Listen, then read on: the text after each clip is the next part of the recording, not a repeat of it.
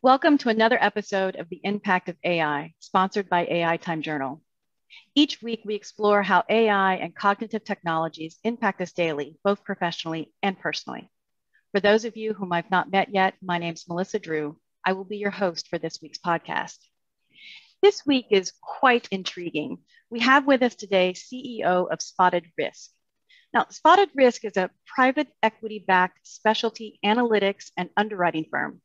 It was founded in 2016 by two former technology industry executives who built an expert team combined with data scientists, research analysts, and veteran insurance underwriters. For today, we have Janet Komenos, the co-founder and CEO of Spotted Risk. Now, Janet has appeared as a trusted source in more than 50 reputable publications and media outlets, including the New York Times, The Guardian, CNN, Adweek, CNBC, and Forbes. Janet, welcome. Thanks for having me, Melissa. Appreciate it. I am really intrigued by the combination of the specialty analytics and insurance. I mean, because as a normal individual, I buy insurance, but I think what you're doing with your company is completely on the innovative and the leading edge. Thank you. Yeah, it's been kind of a natural evolution for us to head into the insurance space because we started as a pure analytics company. And so the origins of our company are really rooted in data science and analytics. We started off by serving the entertainment industry. And so many of the insurance products that we've ultimately developed have been focused around the entertainment industry, film and TV segment in particular. But we feel that, our roots as an analytics company have really helped us differentiate ourselves in the insurance space because we take a very analytical approach to underwriting certain lines of insurance where underwriters historically maybe would have used more kind of gut instinct than analytics. So it's really been an important differentiator for us. So you were one of the co-founders in 2016. Yes. Yep. My co-founder and I still run the business together. He's our chief product officer and I'm the CEO. So as a woman, one of the things that we highlight on the podcast is highlighting the accomplishments of women, specifically within the machine language, artificial intelligence, cognitive technologies, just women in technology. Can you give us a little bit more background on your journey to where you are today? Yes, definitely. So I'm definitely used to working in a male-dominated space. I came from the technology industry. I spent about 10 years in executive roles at a couple different early and growth stage technology companies. At two of those companies, I ran global sales. And so, I'm used to speaking a very technical language. And I think that's benefited me and benefited us in the insurance space because I can have meaningful conversations with underwriters and actuaries and talk to them about the technical part of our underwriting. So just a minute ago, you mentioned MGA, which I understand is the managing general agent.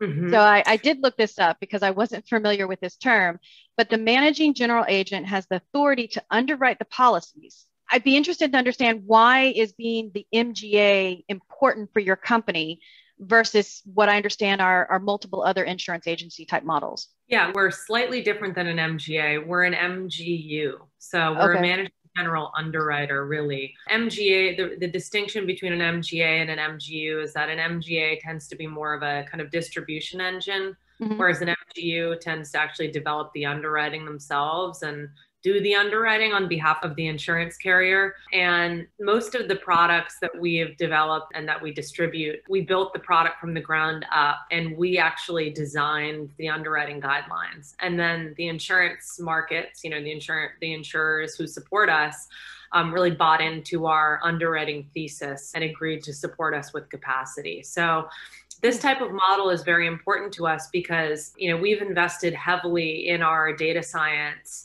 and research functions at Spotted. And we really want to be able to reap the benefit of those resources. By being an MGU, we retain control, or at least a decent amount of control over the underwriting. And we're also compensated for underwriting these policies in addition to distributing them. So we gain access to a couple different revenue streams there. And being an MGU, we feel fully enables us to kind of capitalize or monetize our internal resources. I heard you mention in that response that you've developed types of insurance. And I recognize that a lot of the insurance that you focus on is sometimes considered emerging risk insurance, which, in my understanding, it's been really difficult for others to really underwrite that in the past.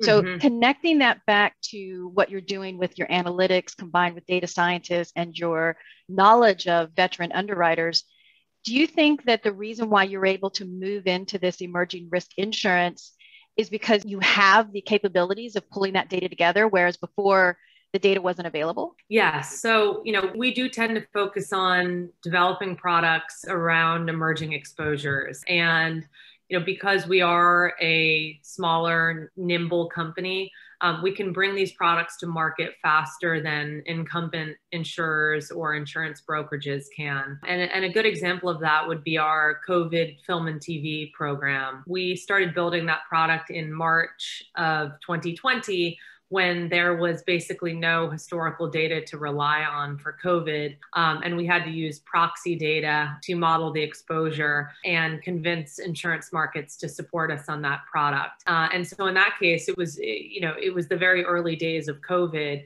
We had to develop a lot of sound assumptions that we used in our models and then get the insurer buy-in on those assumptions and the models themselves. And then another good example of this would be our disgrace insurance product, where we used prior information about celebrity scandals and the fallout that those celebrities experienced after they exhibited bad behavior to model out the exposure. And again, once again, convince insurers to support us on that program.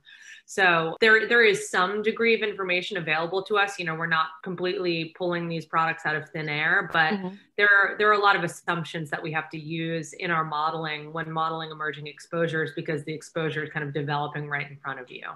So then where are you collecting your data from? Yeah, so for every product, the sources of information will vary. A product like Disgrace, we have something like close to 200 reputable sources that we use, a lot of, celebrity gossip sources that you might be familiar with as a consumer of celebrity gossip. So Daily Mail and Us Weekly and People Magazine. Obviously, those sources are going to differ dramatically from the sources of information and analytics that we use with our COVID product, which tend to be more communicable disease-based sources. So the IHME, Oxford. There are a number of universities that have published reputable information, the New York Times. And so when we're developing any one of these new products around an emerging exposure, one of the first things that we do is we identify a series of sources of information, and then we start to test that information to see how accurate it is.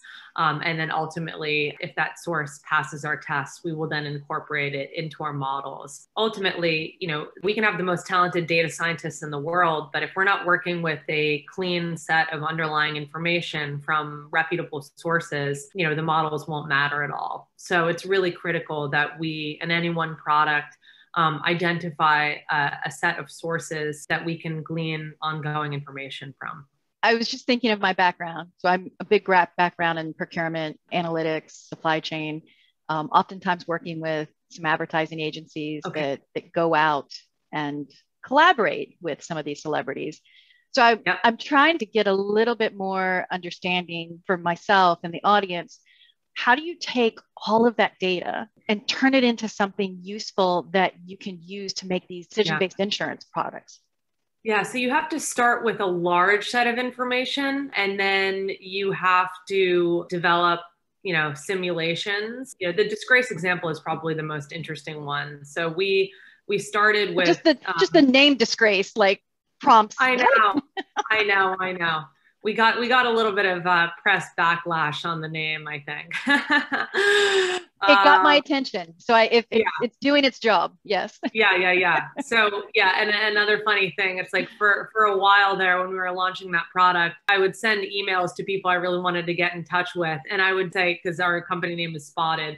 So I'd say, if I were to email you, Melissa, I'd write you an email that says Spotted Melissa Drew Disgrace. And the response rate was like 98%. People would write back and say, oh my gosh, I thought I was in trouble. Oh, no, wow, that's good. I like that. Yeah, that's my sales background coming into play there.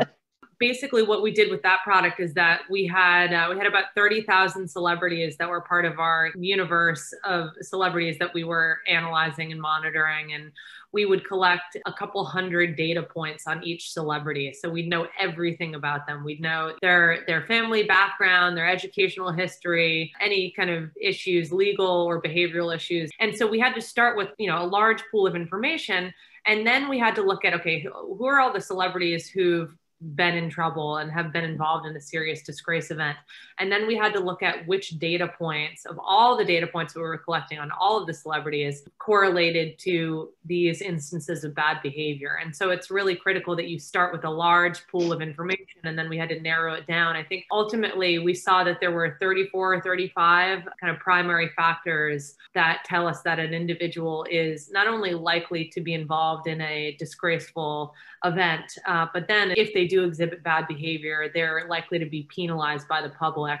And then ultimately what we did was we created a proprietary index called the Public Outcry Index that uses US census-based surveys to objectively determine whether that celebrity generated enough public outcry for them to trigger a claim on the policy. If we'd only started out with 30 or 40 data points on each celebrity, we wouldn't have been able to develop such robust underwriting guidelines. But because we started out with, tens of thousands of celebrities and in some cases several hundred data points on each celebrity, we were able to then narrow that set of information to the factors that really helped us predict which celebrities would get in trouble and would ultimately be kind of canceled by the public. So you've created a comprehensive, and I don't want to simplify what you've done, but a very comprehensive risk assessment on an individual.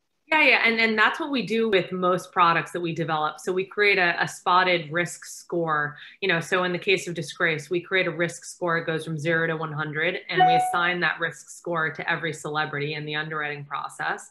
And that'll tell us if the celebrity is eligible or not, and it'll also dictate the rate. The same thing goes for our COVID film and TV program. So, because we're underwriting each individual production, whether it's a small indie production, in Louisiana, or it's a major feature film being filmed in the UK, we have to look at a series of factors, the size of the cast and crew, prior shutdown history in that location where they're filming, a number of factors. And then that enables us to assign a risk score to that production that will, again, tell us whether that production is A, eligible, and B, what the rate is.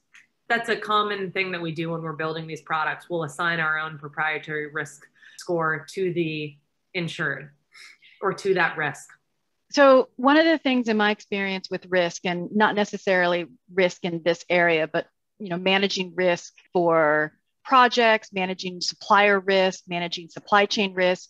If I look at some of the concepts I've learned over time, risk changes.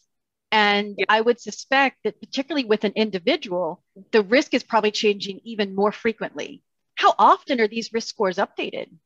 So it depends a little bit on the product, but most of the time, these are dynamic risk scores. So because we have such a technical team, and, my co-founder, he came from the tech world as well.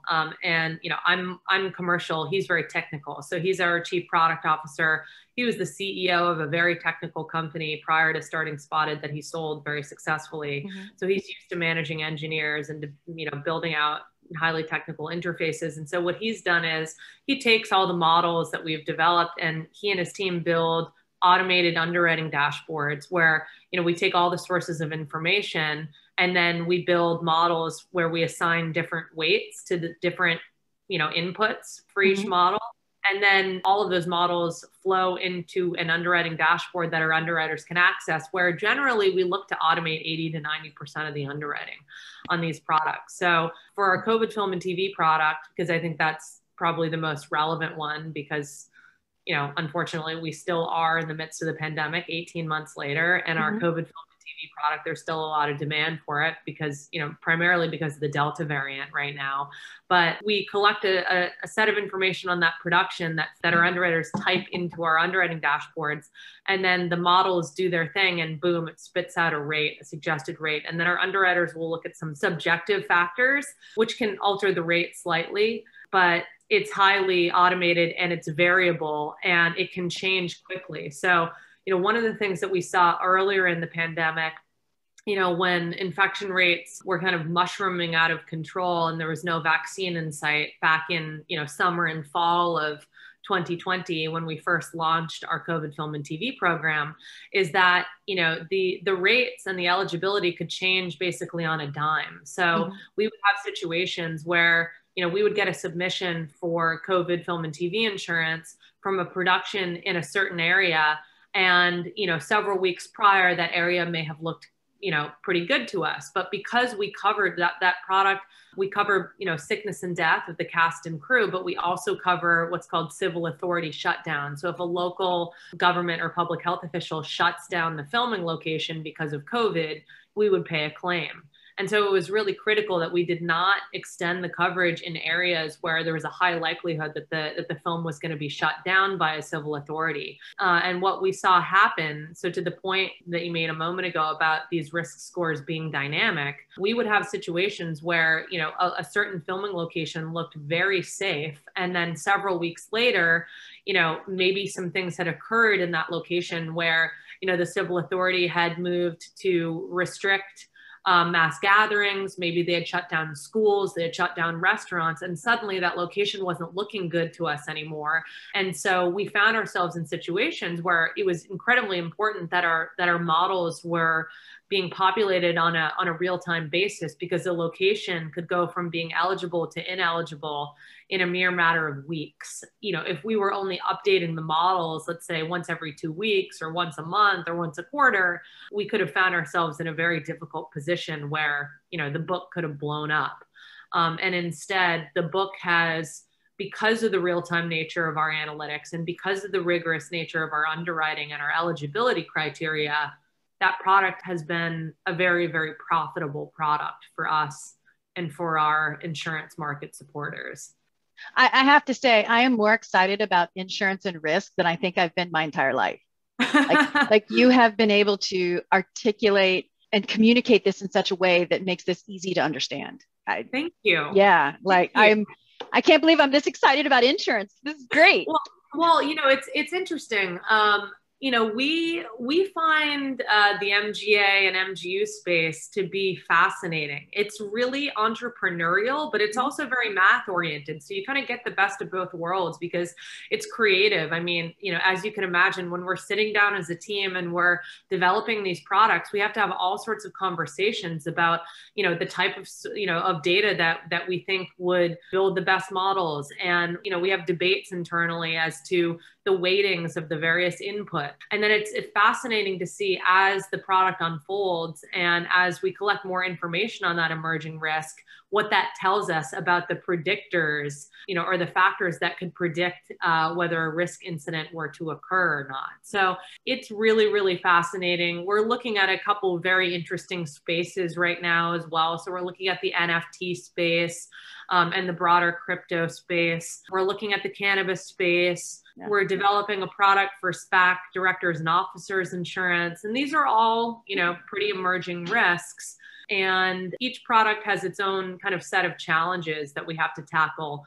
I'd say the one thing that is challenging for us, though, in focusing on these products where there is kind of less historical data than there would be for a more kind of cookie cutter vanilla insurance product, is that it can be difficult to convince the insurers, the insurance markets, to support us, because there is an education period where we have to educate the insurer on the exposure. It's one thing to have to convince an insurer to provide capacity for COVID film and TV, because generally the insurance companies we're talking to, they kind of get COVID, they get the film and TV world. When you're talking about something like an NFT, a non-fungible token, you not only have to educate them on the validity of our insurance product, but we also just have to educate the insurance companies on NFTs in general, because they may not understand the concept. So there's a lot of education involved when we're pitching the capacity.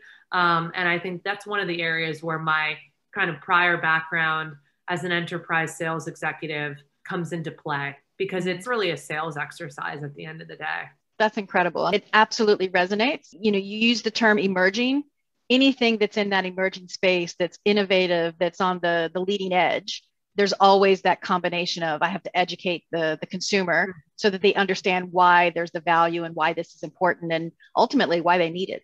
For us, it's like, it's a two-way negotiation, because we have to educate the insurance companies who are providing us with the capacity. Mm-hmm. And then we often have to educate the buyer, the insured, because when it's a new product, buyers, insureds and their brokers are always concerned that, maybe the product was designed in a way where, it's not going to pay claims. And so you really have to walk the customer through all the benefits to the customer and all the ways in which the product will pay claims. Mm-hmm. And then interestingly enough, when we're pitching the capacity, the insurers, we have to focus on all the protections that we've added to the product so that, they won't be paying significant claims, and the book isn't going to blow up. So it's kind of a different sales exercise for the insurer as it is for the insured whenever we're developing and launching these products. You made a couple references in the last couple responses around your team. I would like to really understand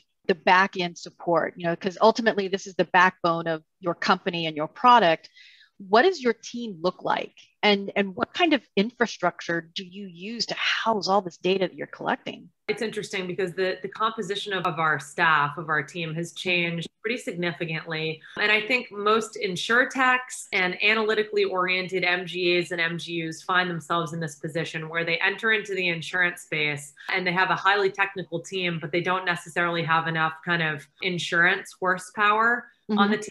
So if I were to look back like 18 months ago, we entered into the insurance space in late 2019. It's been about 2 years for us in the insurance space since we started our MGU. And at that point in time, it was like, the vast majority of our staff were technical people, data scientists, research analysts, product executives. So if we fast forward to today, about 2/3 of our team are insurance folks, and 1/3 of our team are technical folks, which I think is the right balance as an MGU. We still have several PhDs in data science and research analysts on our teams and product executives. But in any new product that we're standing up, we have insurance expertise to back up the product design and development. So we have specialty underwriters. We have a COO who's spent about 30 years in the specialty insurance space. We have a chief underwriting officer who has a great track record working at Markel for the last 15 years. So we have, serious insurance horsepower. And I think one of the areas where I see kind of insurtechs or new MGAs or MGUs making a mistake is that, they'll have one insurance person on their team and a bunch of really technical people. And that type of team composition doesn't exactly give an insurance company who you're pitching for capacity the confidence that you know what you're doing, especially from a distribution standpoint. So it's helpful to have kind of a balance between technical folks and insurance expertise. The only technical question I'm really going to ask is the type of infrastructure that you're housing your data in. For example, out in the market today, there's the discussion of a data warehouse, which is then evolving into a data lake. And then most recently, Snowflake just coined the term lakehouse, which I think is wonderful, the lakehouse, which is really a hybrid of using the best of both worlds between the data warehouse and the data lake. Can you give us some insights onto what you're doing to house all that data? We've gone about it a little bit of a different way. We've built our own custom infrastructure, in-house. So we have our own homegrown system that we've built to house all of the information and the underwriting factors for any risk for any one product. We have engineers in-house, and then we have an outsourced engineering team in India that helped us do the build out on that system. And obviously we're backed up by AWS. And the information that flows into our system comes from a variety of data sources. But we've built our own homegrown system, which was expensive, but we wanted the control over this information because it's highly proprietary. And when it comes to some of our products, we're collecting pretty personal information on individuals that we have to be very careful about. So we don't really want to be storing this anywhere else except for within our own in-house infrastructure. Thanks for highlighting that. I think it helps us recognize that sometimes the out-of-the-box data warehouse and data lake isn't going to support everyone's needs. So I think this was good. Yeah. And I think because of what we're doing is so bespoke with each product that it lends well to a kind of custom proprietary infrastructure.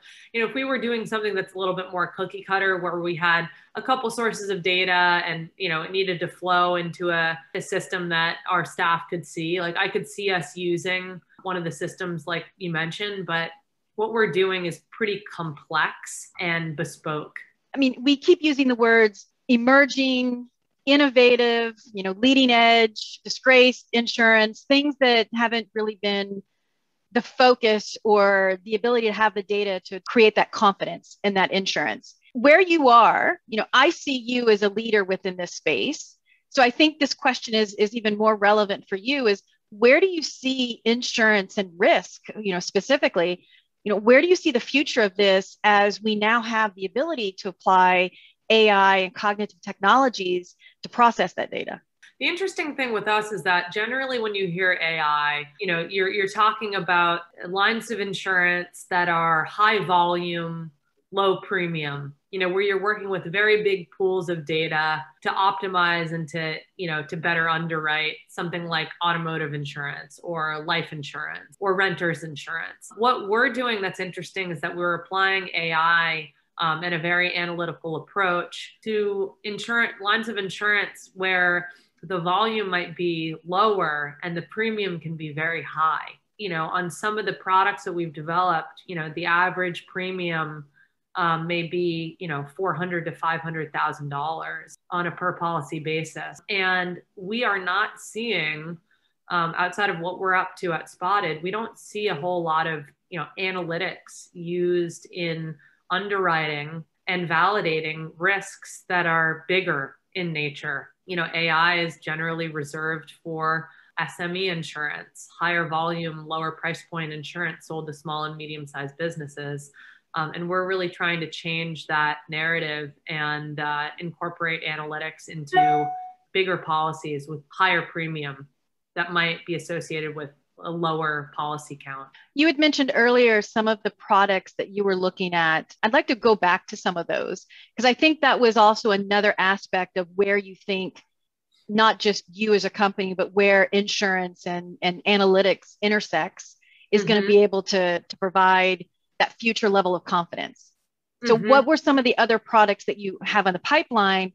And then just as a kind of a wishful list, where do you think some of those products should be coming from in the future? We're looking at any one time, we're looking at so many different opportunities. And the way that we kind of separate these opportunities internally is we have above the line opportunities that we are definitely pursuing. And then we have a lot more below the line opportunities that are really opportunities that are in exploratory phase where we're trying to understand, okay, is there a lack of capacity? Is the product mispriced? Are there distribution issues? There are a series of questions that we need to answer in order for any one potential product to go from below the line to above the line. Because for us, we're often investing 6 months of our time developing these products, and we need to make sure that we're focused on the right opportunities that will generate, meaningful income for us and for our capacity supporters. We've changed our mentality a little bit. In the early days, we were focused on pretty niche products. So products in the film and TV space. The film and TV space is not an enormous area. It's a pretty niche space. So we are starting to look at either spaces that are bigger right now, like cannabis, or spaces that should become big spaces like the NFT space, and then applying data science to those areas. The way that these opportunities kind of surface for us is that we have a small team of people who are spending a lot of time reading not only the insurance trades, but the tech trades, and then cross-referencing what they're reading in a publication like TechCrunch with what they're reading in a publication like Insurance Journal to see, okay, are there emerging technologies or emerging trends that are creating issues for insureds where either the insured is underinsured or claims are just starting to arise? And if so, let's start to investigate those areas now. So we service a lot of these opportunities ourselves. We also just get a lot of emails and phone calls from people in the insurance industry and outside of the insurance industry who now know of us as a firm that has a track record of building successful insurance products around emerging risks. And so we're pretty consistently getting emails and phone calls saying, hey, have you thought of this? Have you thought of this? Have you thought about building a D&O product for the crypto space? I have a portfolio, I'm an investor and I have a portfolio. I have several portfolio companies that have really struggled to secure that insurance. Have you guys thought about that? So we have a long list of opportunities that we're looking at that we've surfaced and that others have surfaced for us. Well, Janet, I'm going to wrap up our conversation today and I'm going to ask you this one last question. I would love to hear from you what your prediction is going to be for any 1 to 3 years now in the future. Off the top of your head, what type of risk insurance do you think is going to be the mainstream in 1 to 3 years from now? So I think the one trend that's really interesting to me right now is the embedded insurance trend. And I think, for example, Amazon's partnership with Marsh provide insurance to Amazon's sellers, product liability, commercial liability insurance is a really interesting, and that news just came out about a week ago. I think we're going to start to see more and more of the retail brokers start to embrace embedded insurance, because I think if they don't, embedded insurance opportunities are going to be very, very disruptive to the retail and wholesale brokerage landscape. So I think we're going to be seeing the retail brokers embrace more embedded insurance opportunities in the future and really start to serve insurance opportunities to the customer at the time of sale that makes more sense to the customer and is more customized to the customer. So that's my kind of number one insurance prediction. We look forward to hearing about spotted risk in the news, because I know just listening to the conversation that we've had today, we're going to see more and more of you and we're going to see more and more of your company. Thank you. I really appreciate that. It was fun talking with you, Melissa. Thank you so much for your time today. Yeah, you too. Have a good one.